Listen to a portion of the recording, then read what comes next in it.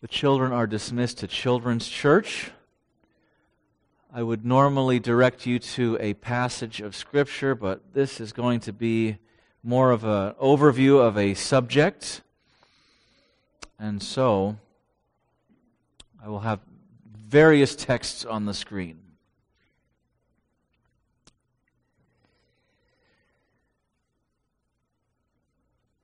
Well, a couple weeks ago, my wife and kids were gone at a homeschool event, and so I had an evening to myself. And I have various things queued up in our Hulu account, and there are certain things that I know my wife's not that interested in, and so this is my opportunity when I have a night by myself to watch those things. And for whatever reason, I decided that day I was going to watch a movie, which is very rare for me. I don't watch a lot of movies throughout the year, and I can't remember the last time I watched a movie by myself. But I had it in my head that I was going to watch the movie The Notebook. Now, The Notebook is a movie that Becca and I saw 20 years ago when it came out. And when you get older, all of a sudden everything is 20 years ago. But it really was. It was 20 years ago. And one of the main characters in the story has dementia. And I think I wanted to watch that movie because of what I just went through the last few years with my mom. And I thought that in some way it might be therapeutic for me to just sort of watch this very sad movie about this woman who has dementia. Now, if you've never heard of this movie, it is a love story that probably appeals more to women than to men. In fact, I was chatting with a friend, and I asked him, hey, have you ever seen The Notebook? And he jokingly said no, because I am straight and I am a male. However, and I am as well, thank you very much. I am very secure in these things, and I share with you without hesitation or embarrassment that it really is a beautiful and wonderful love story. Now, I'm going to spoil it for you if you have not seen it because, hey, it came out 20 years ago, and my goodness, if you haven't seen it by now, you probably never will. It begins with an elderly man named Noah who is in a retirement home. And he is speaking with a nurse about one of the residents, Allie, whom we soon discover is his wife, and his wife no longer remembers him nor their children. They've been married for 50 years or so, and she has no recollection of their relationship whatsoever. And because he loves her so much and he wants to be near her, he moves into the retirement home down the hall, and every day he introduces himself and asks if he can read a story to her. And she's reluctant, but after some encouragement by one of the staff members, she consents. And so he sits down with her, and he reads to her the story of their life together. Noah kept a notebook, hence the name of the movie. And it was the story of their life, and every day he reads to her with the hopes that she will remember. And from that scene, most of the movie is a flashback revealing how they met and how they fell in love, and how they were separated shortly after because she went to college and he went to the war. He was drafted. And then occasionally would fast forward again to the retirement home and the daily routine of this man, Noah, wanting to be near his wife.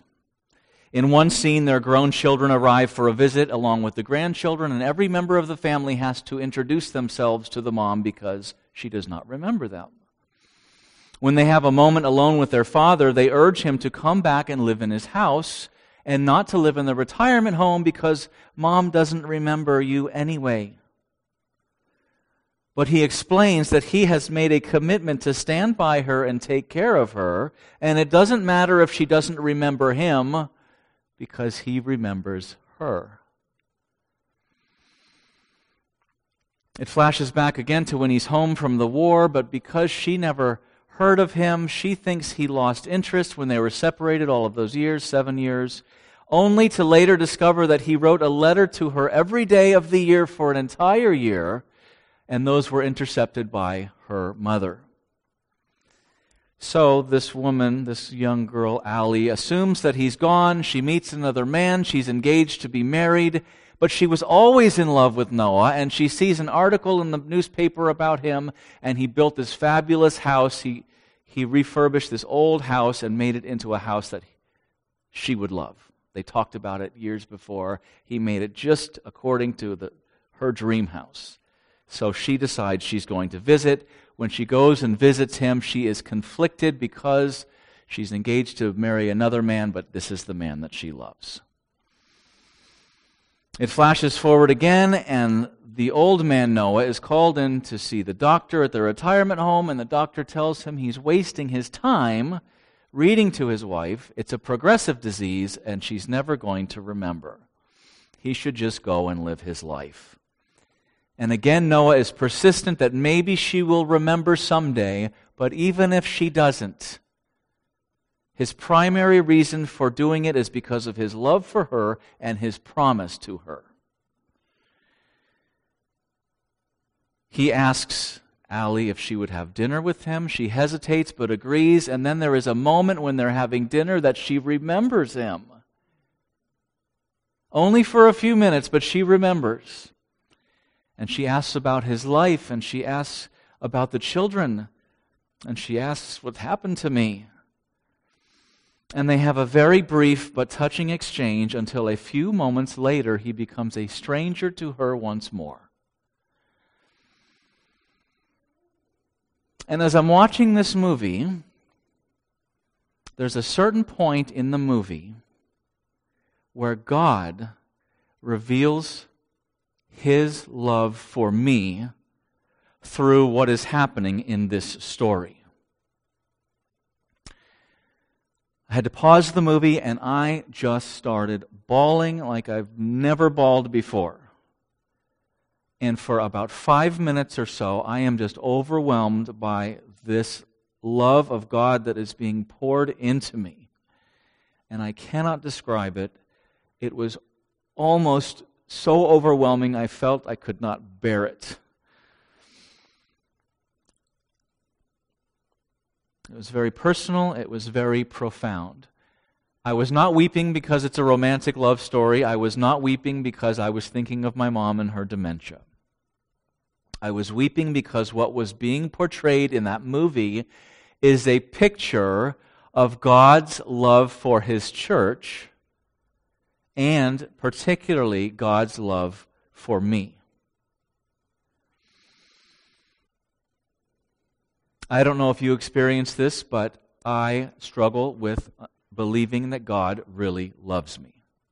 So for 27 years now, God has made Himself known to me. I was born again. I began to discover who God is, and over the years I discover who I really am. And because I have such an awareness of my inherent sinfulness, I struggle and wrestle with believing that God really does love me.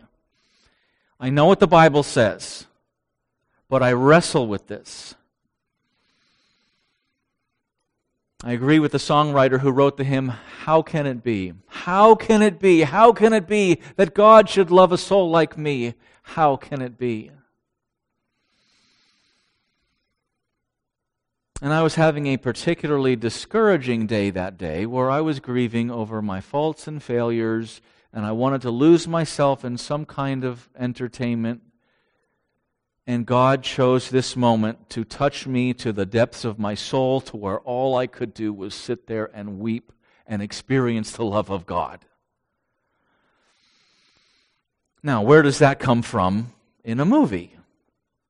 How are you watching a movie and all of a sudden thinking about God's love for you? Well, in Ephesians 5, God says that the covenant of human marriage is a symbol or an illustration of His love for His church.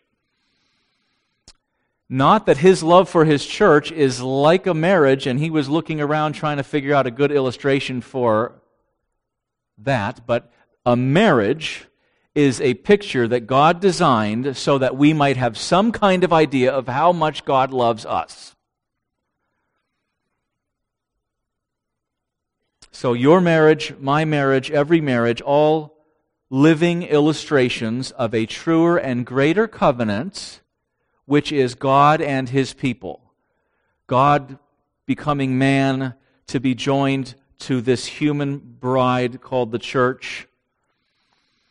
And what this movie did for me was show me a picture of Christ's love for me, not just when he went to the cross, but even now.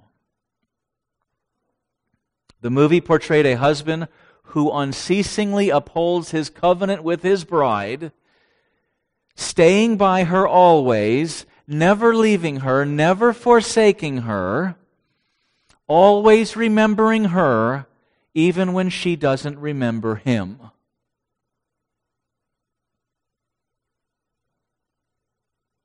You see, you and I go throughout our Christian life, and we remember him, and then we don't remember him. You remember him for a time, and then through the busyness of life, and through this event and that trial, and you run here and there, and you often don't remember him. Your remembering him is fleeting and inconsistent. But his remembering you is perfect and unwavering. And the image is that Christ is the true husband who will remain with you even when you aren't faithful to remain with him. And what I saw in this movie is the illustration of how much Christ loves me. Now, just so we're clear, I don't look to Hollywood movies to teach me things about God. I don't use movies and illustrations in my sermons because I don't like to. And I struggle with whether I should hear or not. But as I was thinking about it, Jesus used stories to teach his disciples. And he would talk about a wedding, and he would talk about a farmer, and he would talk about a runaway son. And for whatever reason, God chose to use this movie to speak to me that night. I'm not saying this is going to be your experience if you run home and watch it. But it did get me thinking about the wonders of God's love. I was floating for 2 days after that. I could think of nothing else. I was consumed with it. I wanted to just be in it and live in it. I was like, Lord, take me now if this is what it's like. Because it was perfect and it was pure and it was wonderful. And it made me want to talk to you today about God's love for you. God's love for you is so profound. It is unlike any kind of human love you have experienced. It is light years beyond anything you have ever known. And the Bible uses words and phrases and sentences and paragraphs and books and letters to try to communicate this. And I think one reason that God had the New Testament written in Greek is because Greek is a much more dynamic language than English. It's much more descriptive. For example, in Greek there are 6 words for love. 6. In English, we have 1. So you can say, I love Thai food, I love sunsets, I love my wife. And there is no differentiating between those things. There's not a distinction. It's all flattened out. Hopefully you don't mean you love Thai food and sunsets in the same way that you love your wife. But in Greek, you have 6 words to describe the nuances of what love is. And the Bible uses 3 of those. You may know this already. This could be a review for you. There's agapao, which is a sacrificial kind of love. This is a love that serves others. The love that lays down one's life for another. There is storge, which is a love that is within family, a familial kind of love, parents and siblings.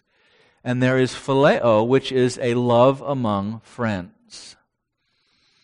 And these tend to overlap, and it's not a hard and fast rule, because sometimes the word love is used and you think it's going to be agapao, but it ends up being phileo, and it's not a perfect cookie-cutter kind of thing, but I'm just pointing this out to show you that the Bible makes distinctions between different kinds of love.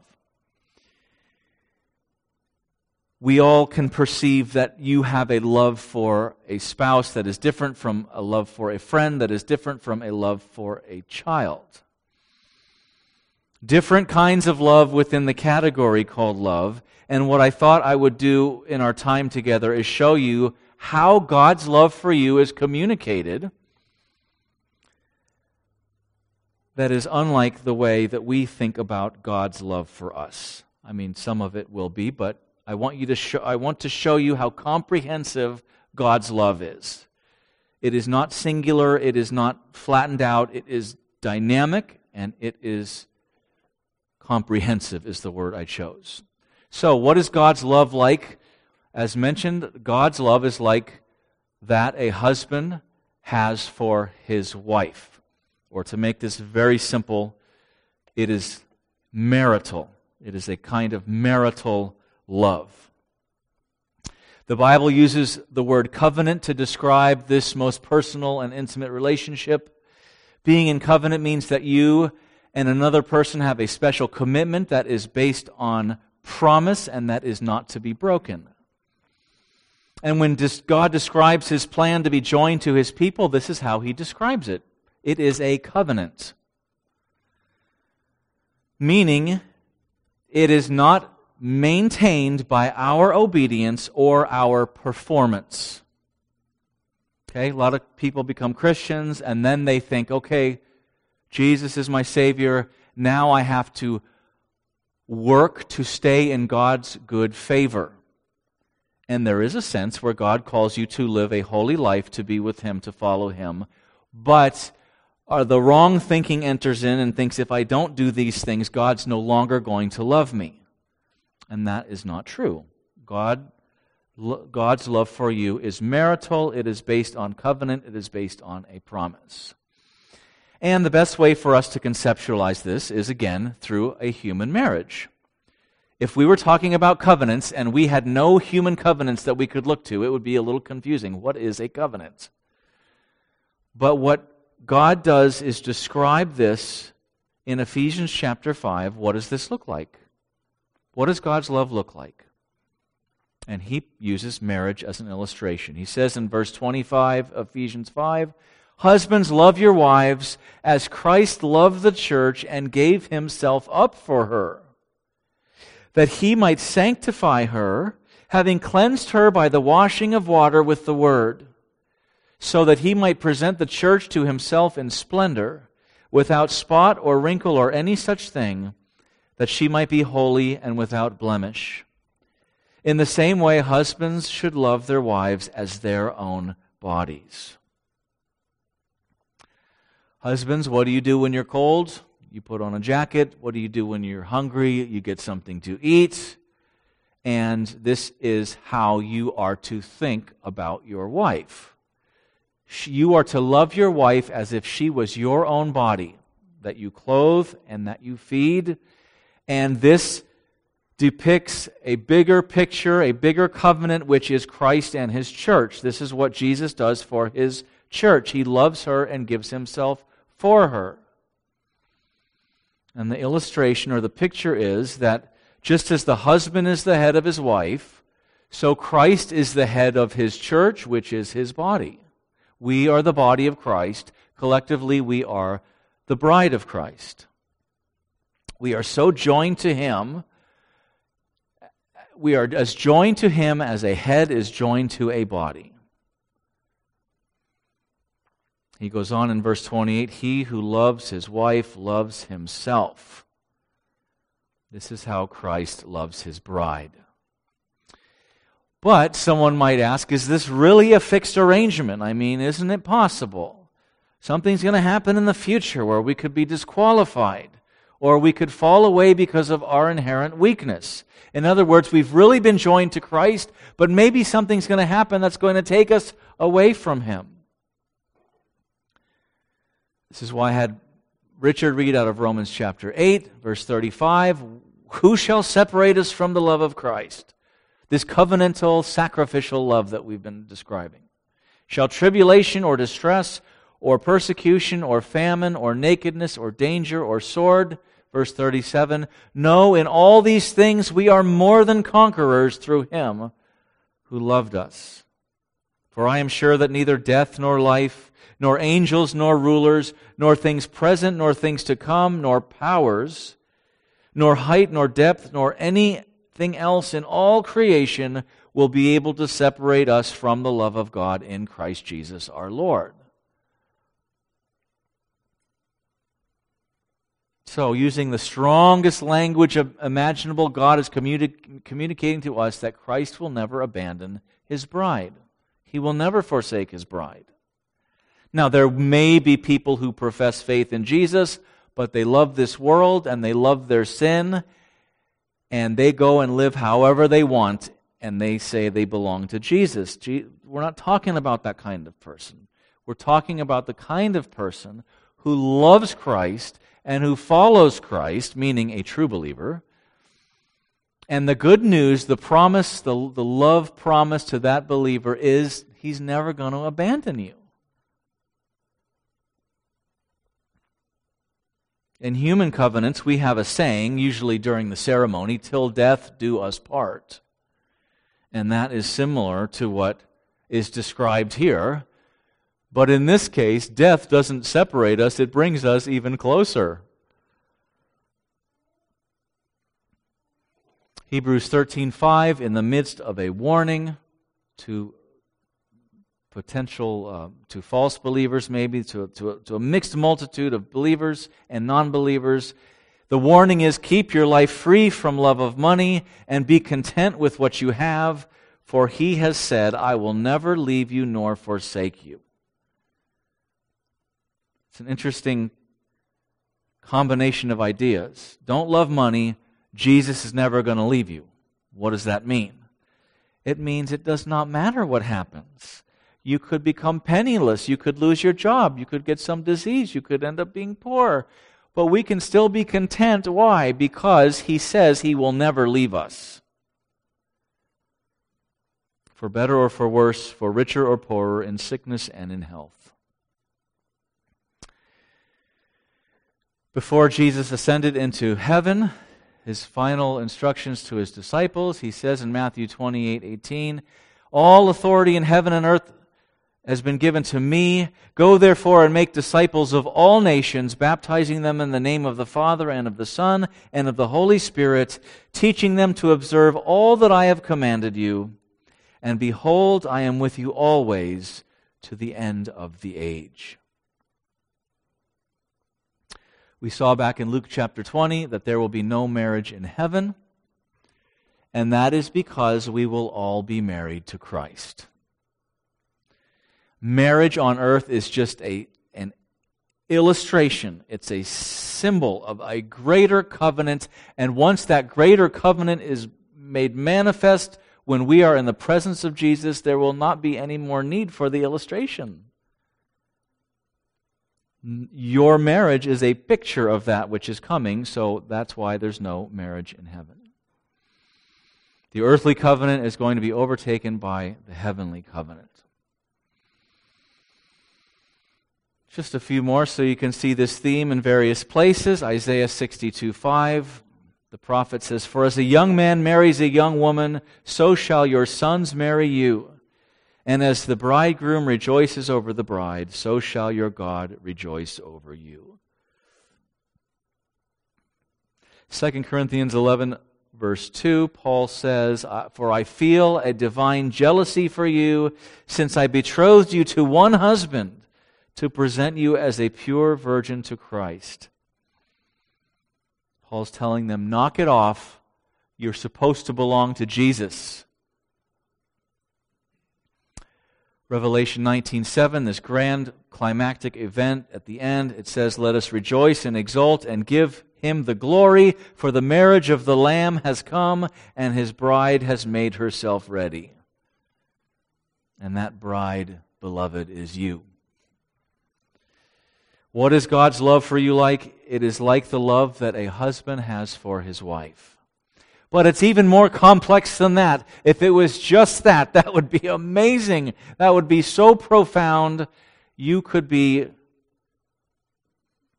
figuratively in heaven over that truth.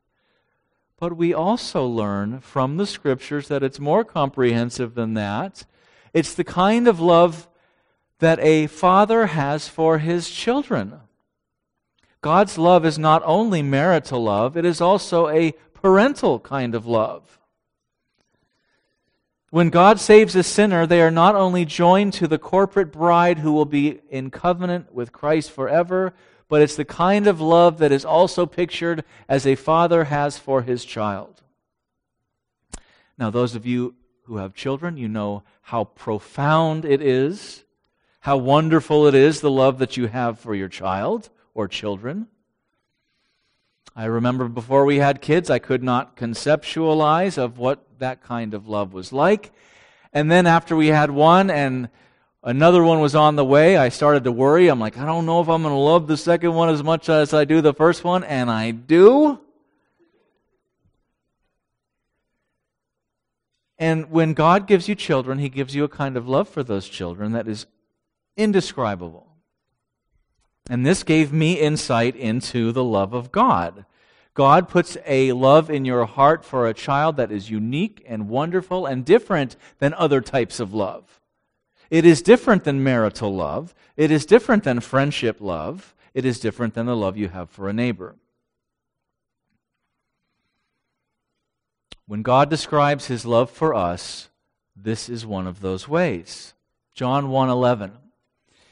Jesus came to His own, and His own people did not receive Him. But to all who did receive Him, who believed in His name, He gave the right to become children of God, who were born not of blood, nor of the will of the flesh, nor of the will of man, but of God. Please notice we were not born children of God. That is a very popular idea in the world, that we are all children of God by means of our creation.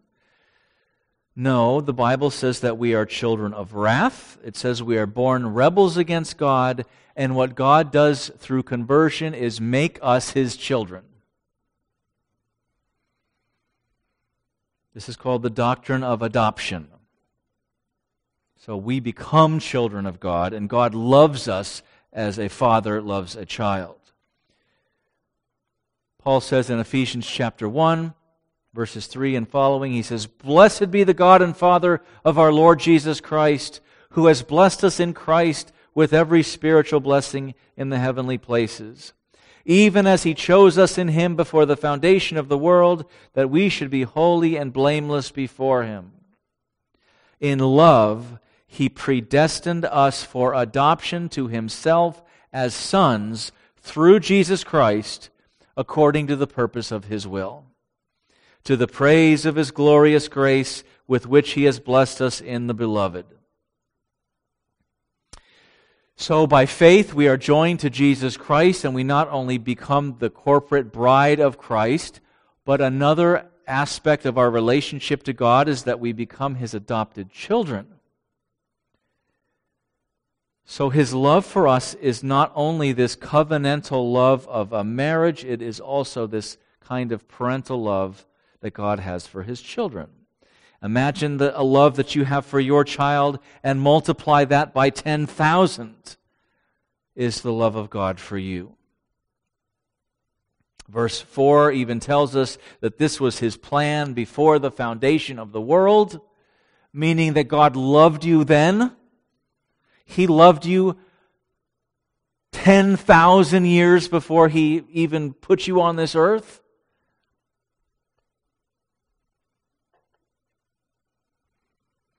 Romans 8:15, Paul says, "For you did not receive the spirit of slavery to fall back into fear, but you have received the spirit of adoption as sons, by whom we cry, 'Abba, Father.' The Spirit Himself bears witness with our spirit that we are children of God." So through this new birth, we go from having God as our judge to having God as our Father. And that new relationship sparks joy in our heart to where we see God in a personal way, we see Him in a fatherly way. He has a fatherly, parental kind of love for us. Now think about the love that you have for your child. Maybe you see a group of children at the playground, and as you're scanning the group of children, you see your child, and that sparks a kind of joy in your heart that you do not have for any of those children. You may love them in a kind of way, like you love them as you are to love your neighbor. You might look out for their good, but when you see your child, it's just something happens inside.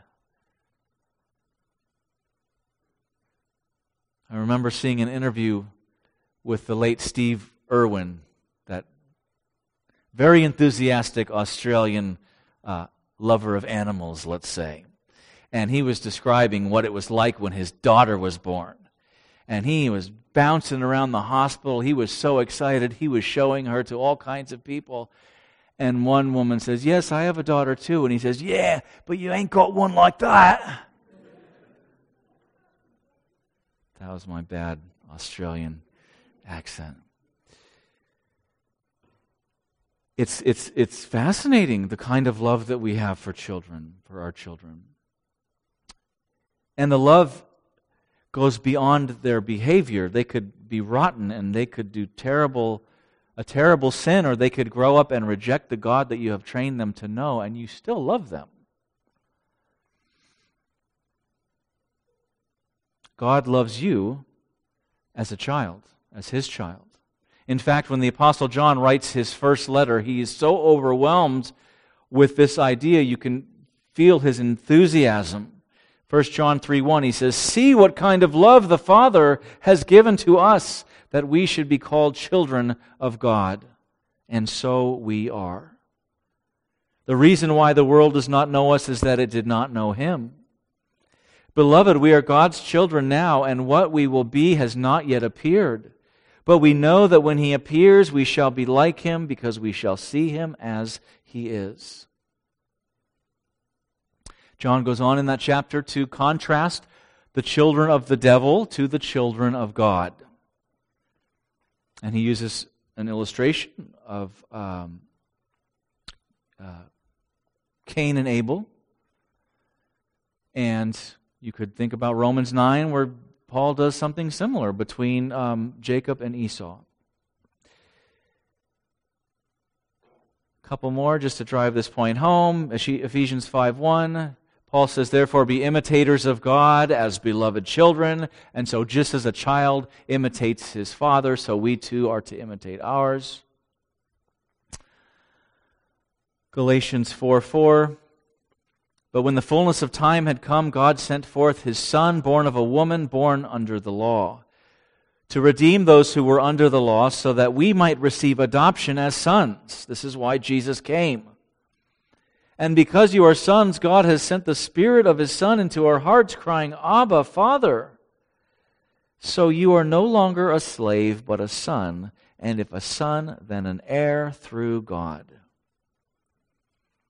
And so just as a child would receive an inheritance from his father, God tells us that we will receive an inheritance, all things. How's that for an inheritance? All things. Jesus said, "Fear not, little flock, for it is your Father's good pleasure to give you the kingdom." So, God's love for us is a marital kind of love. It is a parental kind of love. And thirdly, a relational kind of love, which is meaning friendship.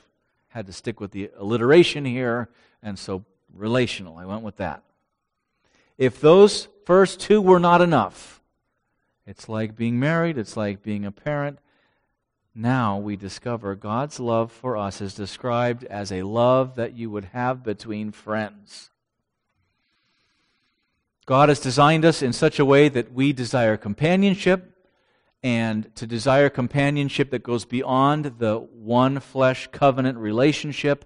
And so we are expected to have relationships with many people, and there is a kind of love associated with having friendships. You know people, as you think of all the people you know, there are a smaller subset of people within that larger group of people that you say, oh, I really love this person. I love spending time with this person. God describes His love for us in this way. God's desire is that we know Him. This goes all the way back to the Garden of Eden. God created Adam. God gave Adam a companion named Eve, and Adam and Eve, we can assume through certain language in the first 2 chapters, that they would meet with God regularly in the cool of the day. They had a kind of divine friendship with God. Of course, when Adam sinned, that was lost, and then God begins the process from Genesis all the way to the end of restoring mankind as joining people to Him, and in the Old Testament, it is described as friendship. James 2:23, reflecting back on Genesis, he says, the Scripture was fulfilled that says, Abraham believed God, and it was counted to him as righteousness, and he was called a friend of God. A friend of God. Put that on your resume. A friend of God. Or in Exodus, when God raised up Moses to lead the people out of Egypt, we're told in Exodus 3:11 that the Lord used to speak to Moses face to face as a man speaks to his friend.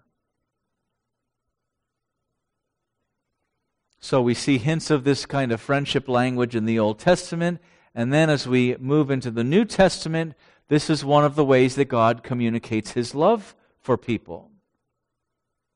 Nowhere is this clearer than in the life of Jesus. Jesus walks on the earth. Jesus makes friends with sinners. In fact, His detractors wanted to slander Him as often as they could. Such as in Luke 7:34, they say the Son of Man has come eating and drinking, and you say, look at Him, a glutton and a drunkard, a friend of tax collectors and sinners.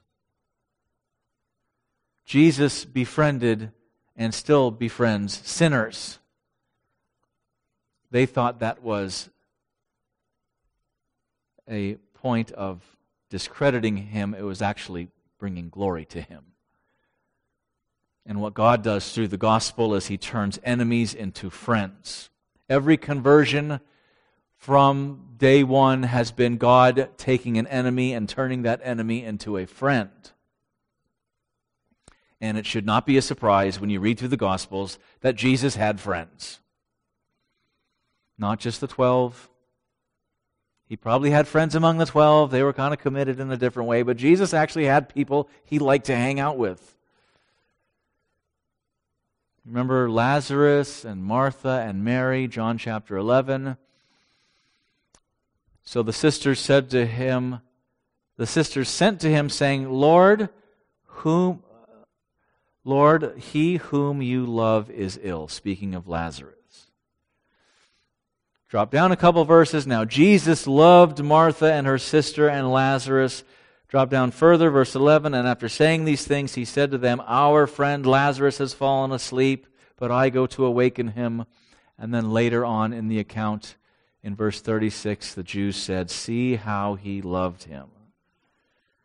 Now this chapter is an interesting example of jumping between different verbs for love. Sometimes it's agapao, sometimes it's phileo. But it does have that element of friendship.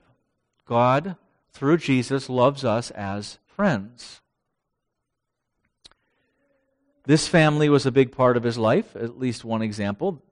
He would visit with them regularly, I believe. So it's no surprise that Jesus, the God-man, when He came to earth, He loved people and He had friendships with people. And we also know that a love of a friend is different than the love of a family member. It is different than the love of a spouse.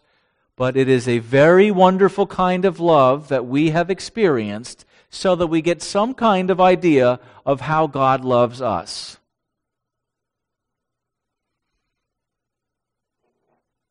On the night before he was crucified, Jesus had a Passover meal with the disciples. In John 15, verse 12, he tells them, "This is my commandment, that you love one another as I have loved you. Greater love has no one than this, that someone lay down his life for his friends. You are my friends if you do what I command you. No longer do I call you servants, for the servant does not know what his master is doing. But I have called you friends, for all that I have heard from my Father I have made known to you." So we do not merely serve the Lord, but we have a relationship with Him, so that we could say with all biblical authority that we are friends of God. This is what it is to be a Christian. Entering into a relationship with Jesus is becoming friends with God. For many years now, I've gone to the park. I would take my dog to the park, and I would go there to meet with God. I pray in the morning, I have Bible time in the morning, but sometime in the afternoon, I would take my dog to the park, and that was sort of my little piece of earth where I would meet with Him. And I would walk around the park, and I do that almost every day. I did it today. And I talk to Him as a friend. I engage Him. I share my burdens with Him. I intercede for others, but I have the kind of attitude as I'm walking around and praying, I'm talking to a very close friend, closer than any human relationship I could possibly have. It almost sounds blasphemous that I could call God my friend. But He's not ashamed to call us His friend. One final example from Revelation 3. Jesus is writing or addressing the various churches, and you know there are 7 churches in chapters 2 and 3. And the church at Laodicea, who's really screwing up, he writes a warning to them. Revelation 3:19 and 20, he says, "To those whom I love," there's that phileo verb for love again, "I reprove and discipline, so be zealous and repent. Behold, I stand at the door and knock. If anyone hears my voice and opens the door, I will come into him and eat with him, and he with me." If I was to write this in a modern kind of language, Jesus is saying, what are you guys doing? I thought we were friends. I'm knocking at your door. Are you going to let me in?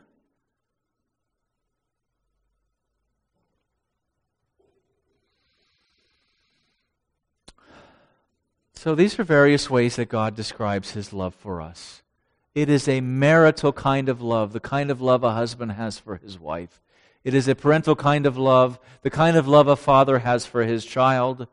It is a relational kind of love, the kind of love shared among friends.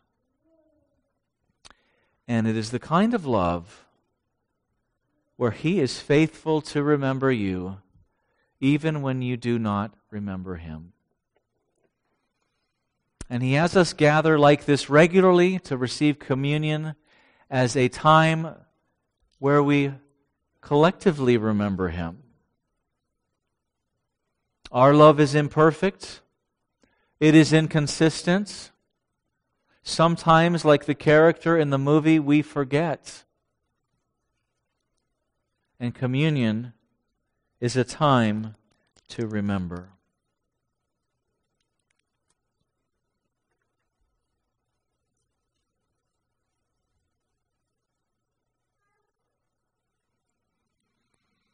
How do you know God loves you? If someone was to ask me, how do I know God loves me? I wouldn't say, well, I had an experience one night watching a movie. I would point them to Scripture. I would say, because Scripture says God shows His love for us in that while we were still sinners, Christ died for us. Now, I had an experience watching this movie, and I had a profound, I believe, understanding of the love of God, more than I have before, but that does not that does not make it true. It may validate what I believe Scripture says, but it doesn't make it true. It's what God says to me. And what God says to me is that He gave me His very Son to become my substitute and Savior, so that I can be the beloved of God, so that you can be the beloved of God, so that we are given the righteousness that God requires, and so that He, as lover of our soul, can call us into His presence. Reading from Luke's Gospel, Jesus took bread, and when He had given thanks, He broke it and gave it to them, saying, "This is my body, which is given for you. Do this in remembrance of me."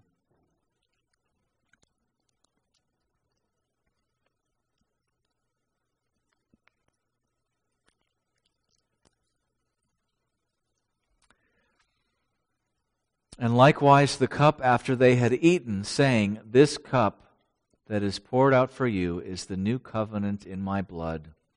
Do this in remembrance of me."